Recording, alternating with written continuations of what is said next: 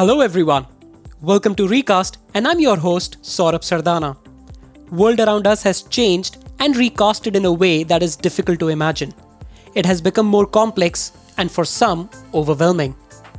This podcast series is the result of my hunger to inspire individuals and companies to unlock growth value through the power of understanding societies and consumers. It's not the ideas, but those who make ideas work will stay ahead. So I will dig into the untold stories and unfiltered content from people who have made these ideas work for them.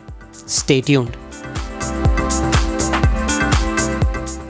There is more to being right than just being factually correct based on the information we get every day. One can argue if the abundance of information has made the world a lot easier to understand. But the truth is that we humans are emotional creatures and behave irrationally all the time.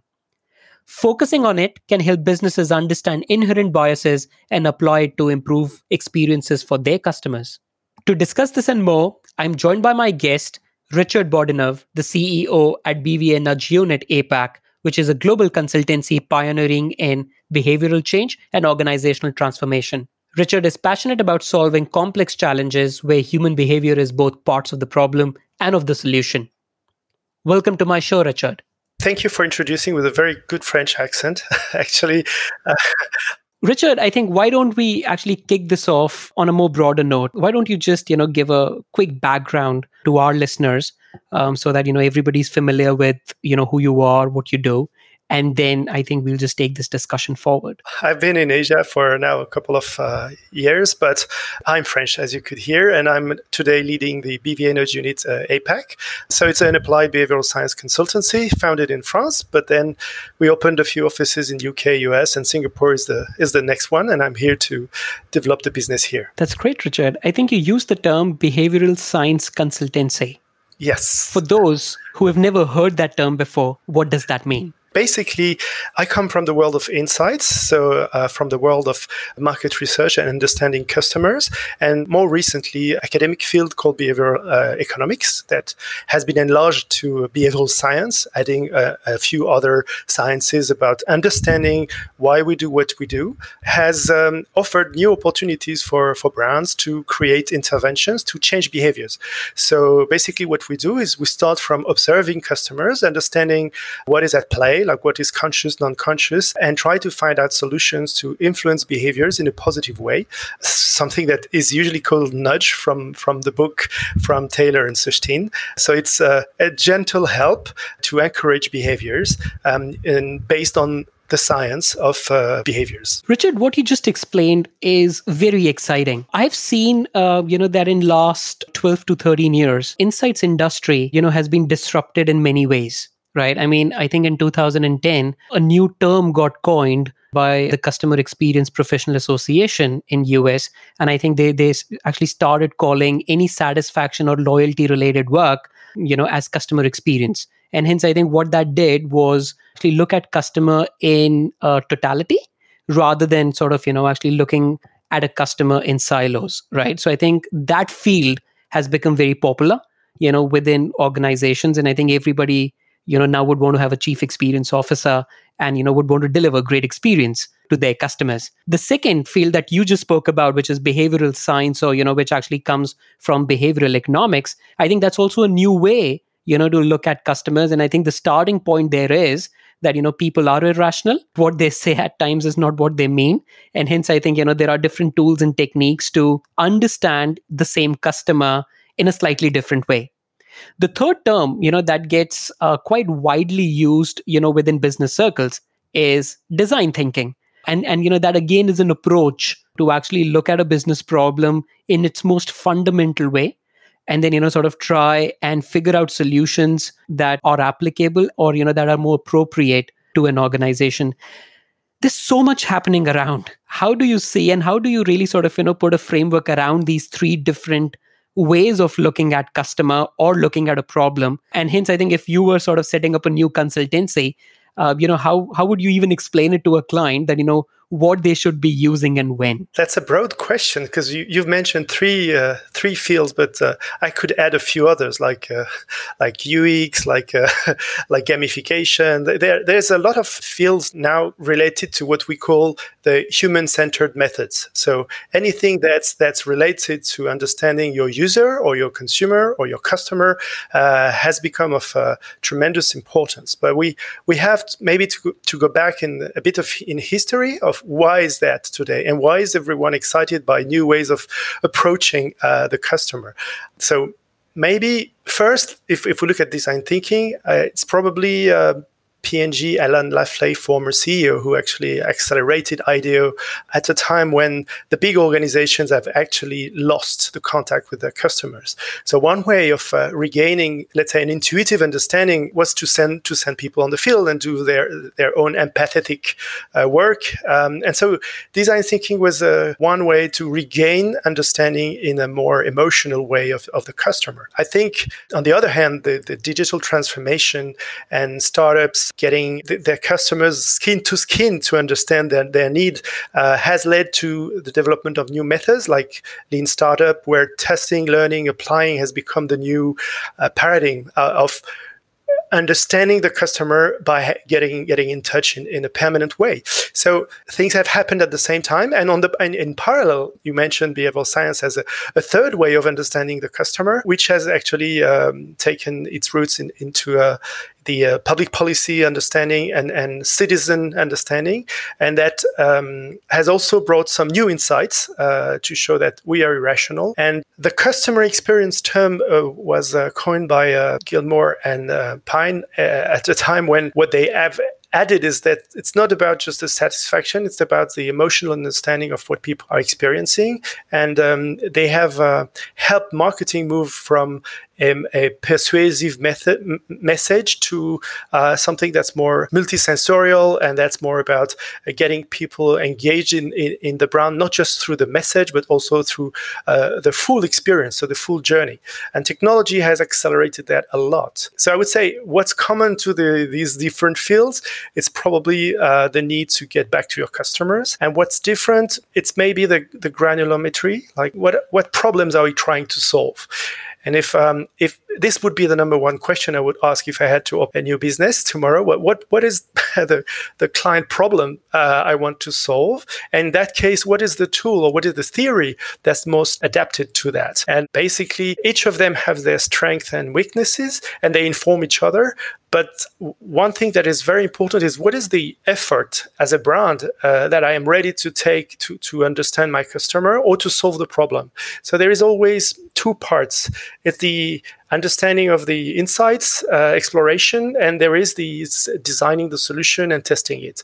And not every issue requires the same effort. So if you want to change, for example, an app design, you don't necessarily need to do a quant. You just, with a few interviews, some UX research, plus live feedback, you can get the data and change things to optimize them. But if it's a full journey that today is actually about blending the digital and the physical, then there are lots of interactions where maybe you need to spend some more time to understand them and send an ethnographer and have more data examined to make sure that you have the right diagnostic to make sure you can create the right solution. And so I've seen in the ecosystem of customer experience, people who are more on the upstream phase, like inside industry has always been, but we've decided to step out to be able to recommend some solutions that are behaviorally informed. But some players from the other side, like from the digital or from the design industry, have moved backward and try to include some of the knowledge of insight industry or behavioral science to support their recommendation. So at some stage, yes, we are meeting each other, but I would say the key difference is where do you want to put your effort? Is it a big problem that requires a lot of investigation, or is it a small problem that's better to solve on the go, having live feedback from the market? And I would say, depending on the diagnostic, you would not use the same tools. That's very interesting. So, Richard, why don't you give us an example of a category or a brand, that you worked with, where I think you were able to successfully deconstruct the problem and, sort of solve that by using some of the principles of behavioral science. I think that would just sort of, make this, very lively. And I think, people will be able to understand, what this term really means and its utility, for sort of different organizations, in this case, for any marketing organization. For example, if we talk about money or life insurance, these are concepts where most of the language is actually extremely complex. It's what behavioral science would call system 2. You need to think about percentage, rates. You need to plan for the future, things that we're not very good at doing as humans, because we tend to focus on the present and we're not very good at probabilities. Input of behavioral science is actually offering insights on how do people think about money.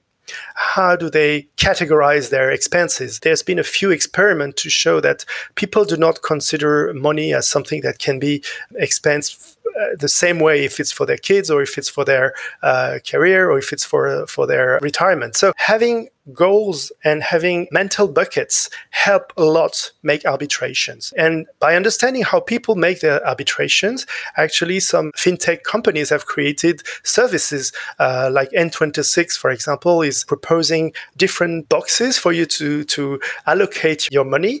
And it's actually reflecting your way of thinking and not the banker's one. And it's helping a lot, both for managing the short-term expenses, but also for planning for the future. So it's just about reframing your ways of presenting your offering or your product, particularly if it's technical, in terms and a presentation that are easily understood by customers, because this is the way they actually think. Right. So I think you used a very interesting term. You run experiments. This is a term that a traditional insights professional won't use. When they go into a boardroom, they'll say, "I'll conduct a survey. I'll do a focus group discussion. I will come back recommending what you really need to do."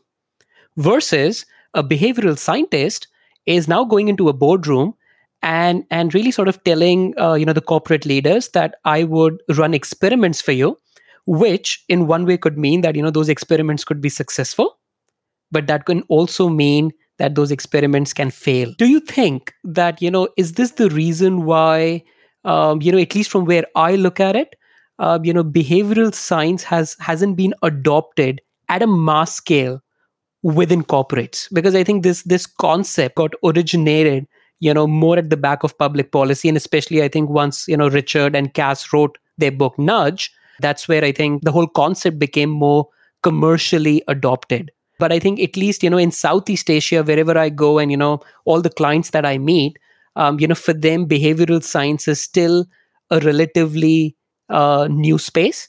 And for those who know about it, I think they would just brush it away by saying that's common sense. What's new? Right. So you just explained, right? Insurance. Let's not talk about sum assured. Let's not talk about, all the jargons that we use. Let's make it simple for people so that, they can do the right mental accounting. But you go and, speak to a CMO in insurance company. It's very hard to explain that there is a lot more to it rather than just saying, yeah, that's common sense. I knew about it. So from your perspective, how do you see brands adopting behavioral science, and what's been your experience? And why I asked this question to you is that you've had a very interesting career graph. You yourself, was working for one of the global FMCG firms. So you understand how businesses operate. And do you think that, there is space for, concepts like behavioral science, within, global marketing organizations? Okay, so yes, if you relate to my experience, actually, I did like the salmon. I swam upstream because I moved from the operational aspects, from the marketing career into insights and now into behavioral science. And yeah, if I'm here, it's because I think that I believe strongly that there is a huge opportunity. But the challenge that you mentioned is how do we move science into something that everyone can use every day? And that is a challenge. But if we take a step back, why it has worked in public policies? One of the reasons is because first, it's any nudge or any intervention can be played at scale. So second reason, is that any percentage on the wide scale can immediately get some sense of ROI, which in a time where governments are a little bit short of money was something very very well received. So I think Nudge has gained a lot of credibility because of the promise it's offering, which is actually something that brands would also be interested in, but also because the condition, like having a lot of a wide base and the ability to publish whatever your results are, be they failures or success, is something that has helped prove that it does work. And I think one of the reasons in Western countries behavioral science has gained traction is because there are some publications by very serious scientists showing that, it's not just fancy interventions. It's things that do work and create either welfare or savings, but they do have a benefit. So if I look at brands now that have adopted, because we can say not all the brands have adopted it, well, the ones who have scale, who have data, and were able to run experiments in a very easy way, meaning most of the time digital platforms, have invested a lot in behavioral science from the very beginning. So be it an Amazon or Grab here or a couple of others who can do that at scale. Actually, I think they were the first to adopt, and lots of digital or related to digital platform areas can do easily experimentations, which is not the case of all the sectors, and particularly the ones who are in the brick and mortar.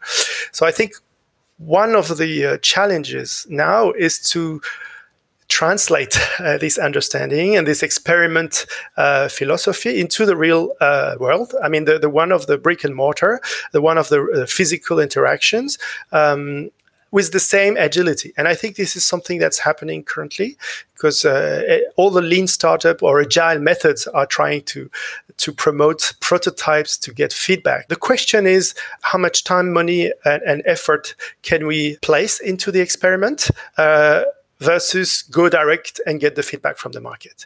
And I think this is here where science and business are going apart.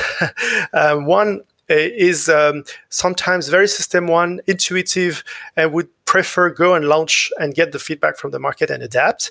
And the other is more trying to demonstrate the impact, controlling variables, which takes more time and rigorous experimentations. So in my opinion, one of the reasons is why companies have not adopted behavioral science today is that probably it's still a bit complicated, like it looks like. So it's when it looks obvious, it's because you're a victim of the curse of knowledge. When you know the answer, it's difficult to forget that you didn't know it before. But most of the learnings can inspire actually marketers, but they have to be simplified with the risk of oversimplification, which researchers would go like, this is not something that we're ready to do. So because human nature is very complex, how do you get the right level of simplification, and how do you build bridge between science and business? And this is where I think I've found a few interesting bridges, just in terms of vocabulary of how do you onboard a leadership team to understand that they may have to change their perspective on their customers. This is more about of a cultural change internally. And I've had a lot of advocates who are really keen on behavioral science, but what they face is internal barriers. Like, I'm trying to explain others, but they don't get it. So I think where we have to make a bridge and where agencies like us can add value is translating the vocabulary of behavioral science into a vocabulary that marketers or customer experience directors understand, and making it simple for them to try and adopt. And when you start with that, we start small, you can actually raise the internal awareness of what it is, what it delivers, and with a few case studies, it's very easy then to expand. So my experience in Europe was that a couple of big brands like BNP, for example, it's a bank over there, have started with small experiments, and very soon they could measure the results in terms of either recruitment, conversion, adoption, if it's a new product or a new service. And that served as an internal support to drive ease the rollout, which has happened on the academic side by publication, which cannot happen on the private side because you cannot publish a lot of things that are very confidential. So this is also a barrier. So I would say, if you're able to onboard a team to create case studies with success internally, then you can make it a real differentiator. But the big question is, who owns behavioral science internally? And so having the right sponsor can make a hell of a difference. Yeah, I mean, those are sort of all valid points, and I think that sort of possibly stands in the way of brands, sort of really adopting behavioral science at scale. I think you made an excellent point around public policy that why this concept took off, and why so many people took note of it is because of the sheer ROI. Right. I mean, if somehow governments can explain it to public that, they've spent less money to create even more impact, I think that's a very happy marriage. Right. Because at the end of the day, this is all very important taxpayer money. But I would also argue that, even a CEO would be interested to see how can, his or her, ROI increase, by sort of, making less and less marketing spends. But I think one thing that, at least in my experience, I've seen, which has been pretty successful, with C-suite, is when you actually go to them, pitch an idea which is quite scientific, which is quite insight-led, but at the same time, has a very strong actionability attached to it. So instead of saying that, why don't we create, 3 different creatives and then, sort of go for a very regular, traditional sort of concept testing, right? And then, sort of propose that, this concept would work better versus, I think, why don't we put all the 3 out and, sort of, quickly test it in the tech world, because I think we'll have behavioral data to suggest which concept, is sort of, working better than, some of the others.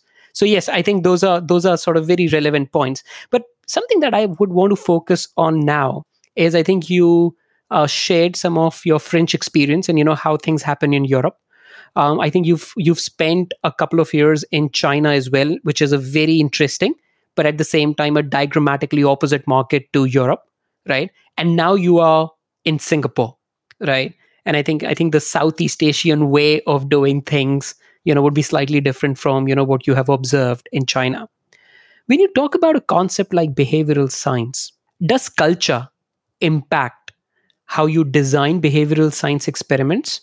And how you have to actually receive outputs, because I see a lot of knowledge getting exported from West, and I've also seen a lot of clients, be it in public policy or in brands, just blindly adopting that. If something has worked in UK or in France, they have this inherent assumption that it'll also work in Singapore or in China.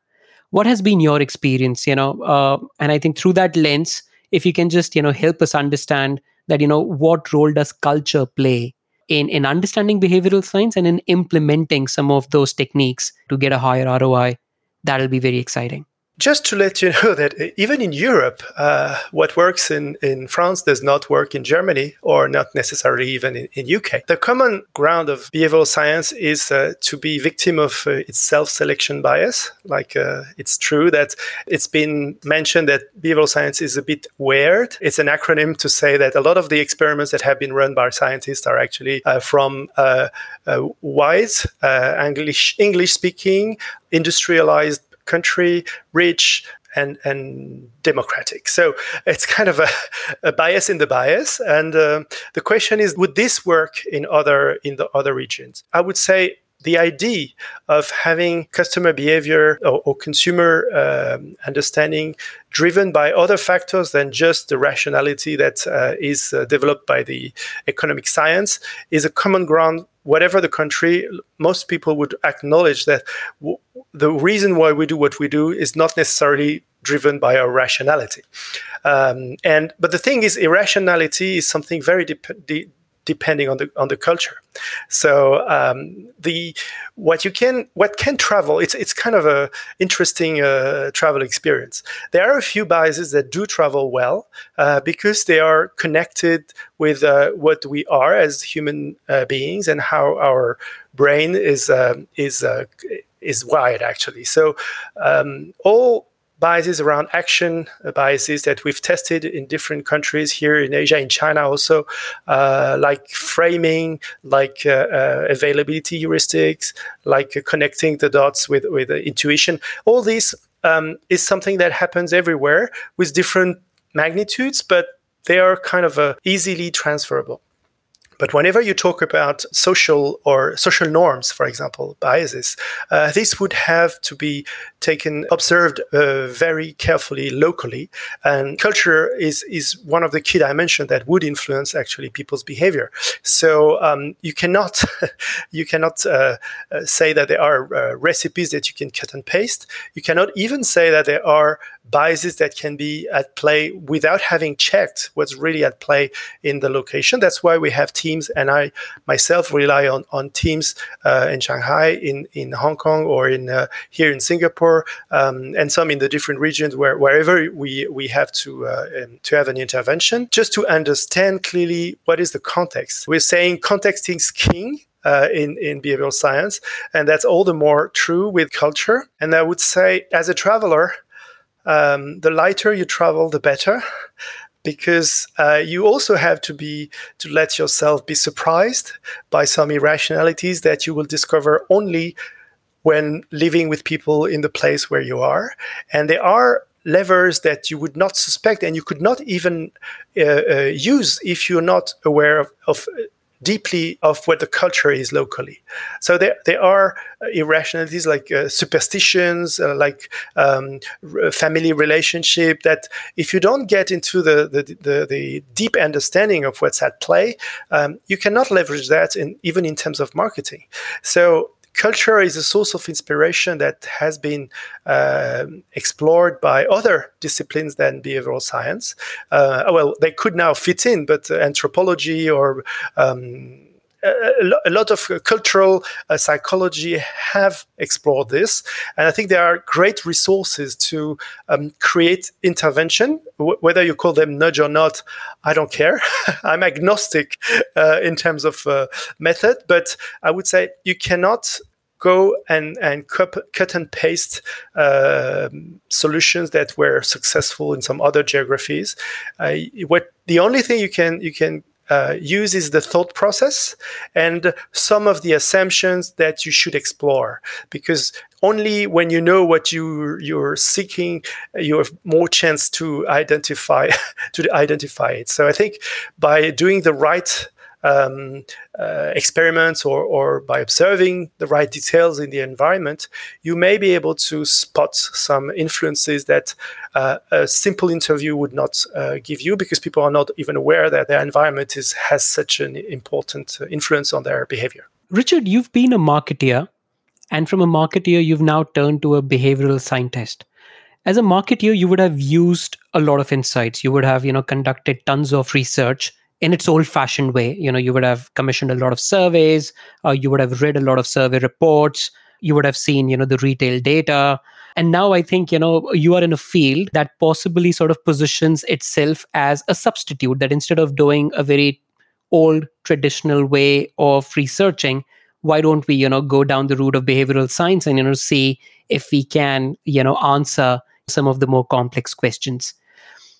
In your view, and I think this is very important for me to know from a behavioral scientist, that how you think and how you see this whole industry evolving.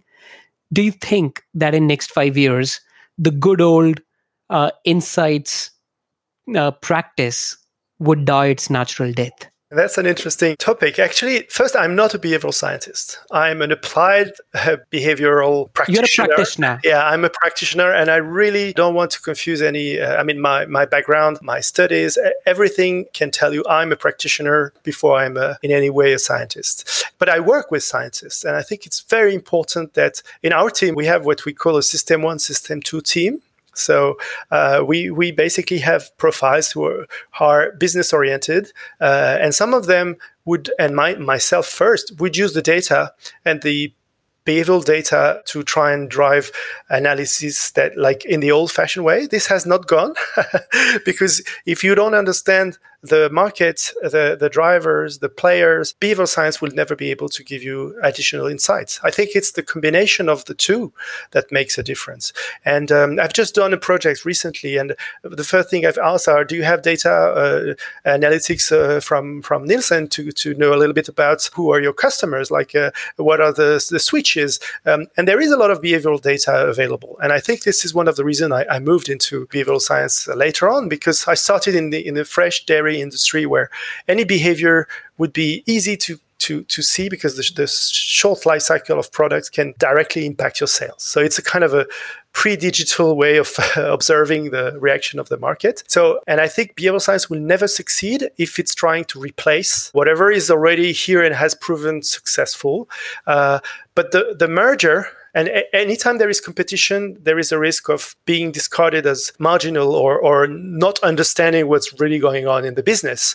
And I think this is one of the key issues of some scientists who've tried to enter some big companies, drive their conclusion, and they've been, not so successful because they do not understand the internal organizational challenges. They do not have necessarily the stakes of the business decisions that have to be made, and they do not speak the same language. So I think where we can add value is try and merge behavioral science with the knowledge that is very often a sectorial knowledge. And I see a lot the future of behavioral science becoming a sectorial plus. So the knowledge of the whatever you collect as data when you're in the gaming industry can give you a lot of behavioral insights. If you add a little bit of behavioral science, you can improve your performance. If it's in the another industry like e-commerce, of course, behavioral science can add insights on how do you close the sale, how do you improve conversions. So, and if you are in FMCG, I would say there are a lot of opportunities to move away from the traditional marketing of persuasion, where you just consider the big idea of being the solution for the brand. Like today, I would talk about purpose or things that advertising industry is pushing, and maybe move a little bit more into things that look a little bit more less strategic, but actually that drive behaviors in the store, in promotion, street marketing, things that could be considered as not as fancy as the traditional marketing would like to, but actually can pretty much drive behaviors if they are informed by behavioral science.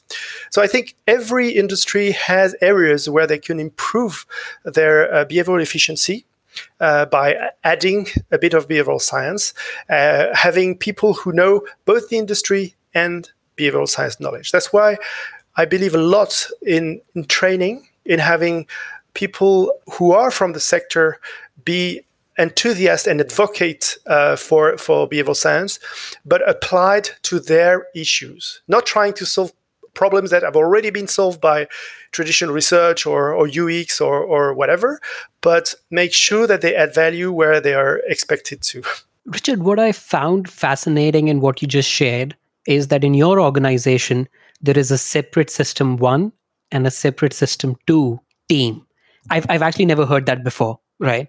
So I think that's fascinating. So why don't you just, help us explain that a bit more, and in that process also just, let us know more about, BVA, its heritage, what exactly it's doing right now, and your sort of plans in Southeast Asia. So I think that'll be a good closing segment for us, where we just learn a little bit more about your organization. Okay, so basically, as I mentioned, we are born into the insight and market research world. And in 2013, looking at the experiments that the BIT was doing in the UK, we've decided that we could create the equivalent, but for the private sector. So we created a nudge unit, and it actually was quite successful very quickly because we could provide solutions to clients. And I think one of the magic of the word nudge, just like the word insight was created for the advertising industry, is that nudge is giving a word to provide solutions that are informed by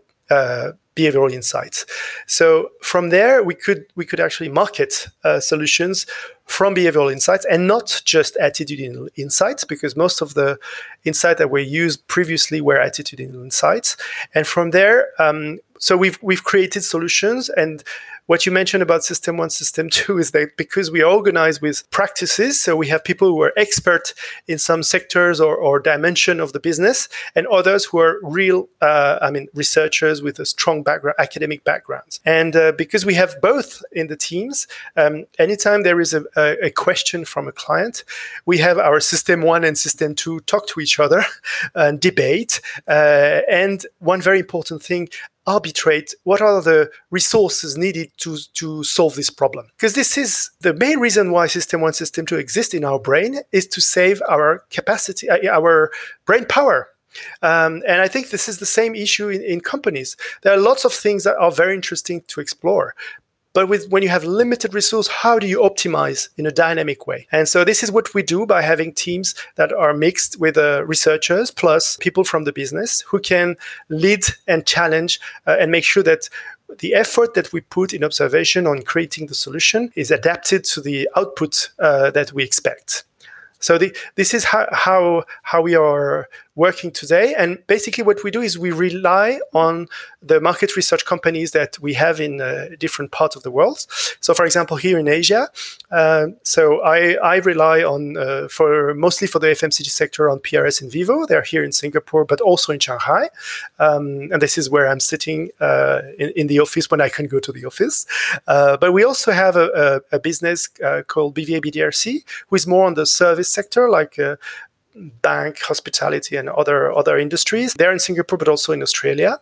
And we also have a business in Hong Kong, which is more about mystery shopping and mainly for luxury brands. So what we do is that because we have the capabilities to observe what's happening in the different touch points or shops or wherever we need to collect insights. Now what I'm doing is that we work out solutions for existing clients, showing that reusing their knowledge, or if we need an extra research, we would carry it, of course. But most of the time, we can reuse some of the knowledge that is from the category to define where we can add some value. How do we create how do we apply, for example, the pick and end rule for a customer experience journey for a luxury brand is something that we've designed because we know the sector, we know the customer, and in between we know how to bridge the two worlds to make sure this is applicable for the salespeople, for the people who design the shops or the marketing actions. Richard, those are fascinating, ideas, and I think I'm quite excited about, actually what you guys do. So I just wish you all the best. I think you've just come to Southeast Asia. I think this is a great place to be. So enjoy food, enjoy the culture here, and it was great to have you on Recast today. Thank you, for joining us. Thank you very much.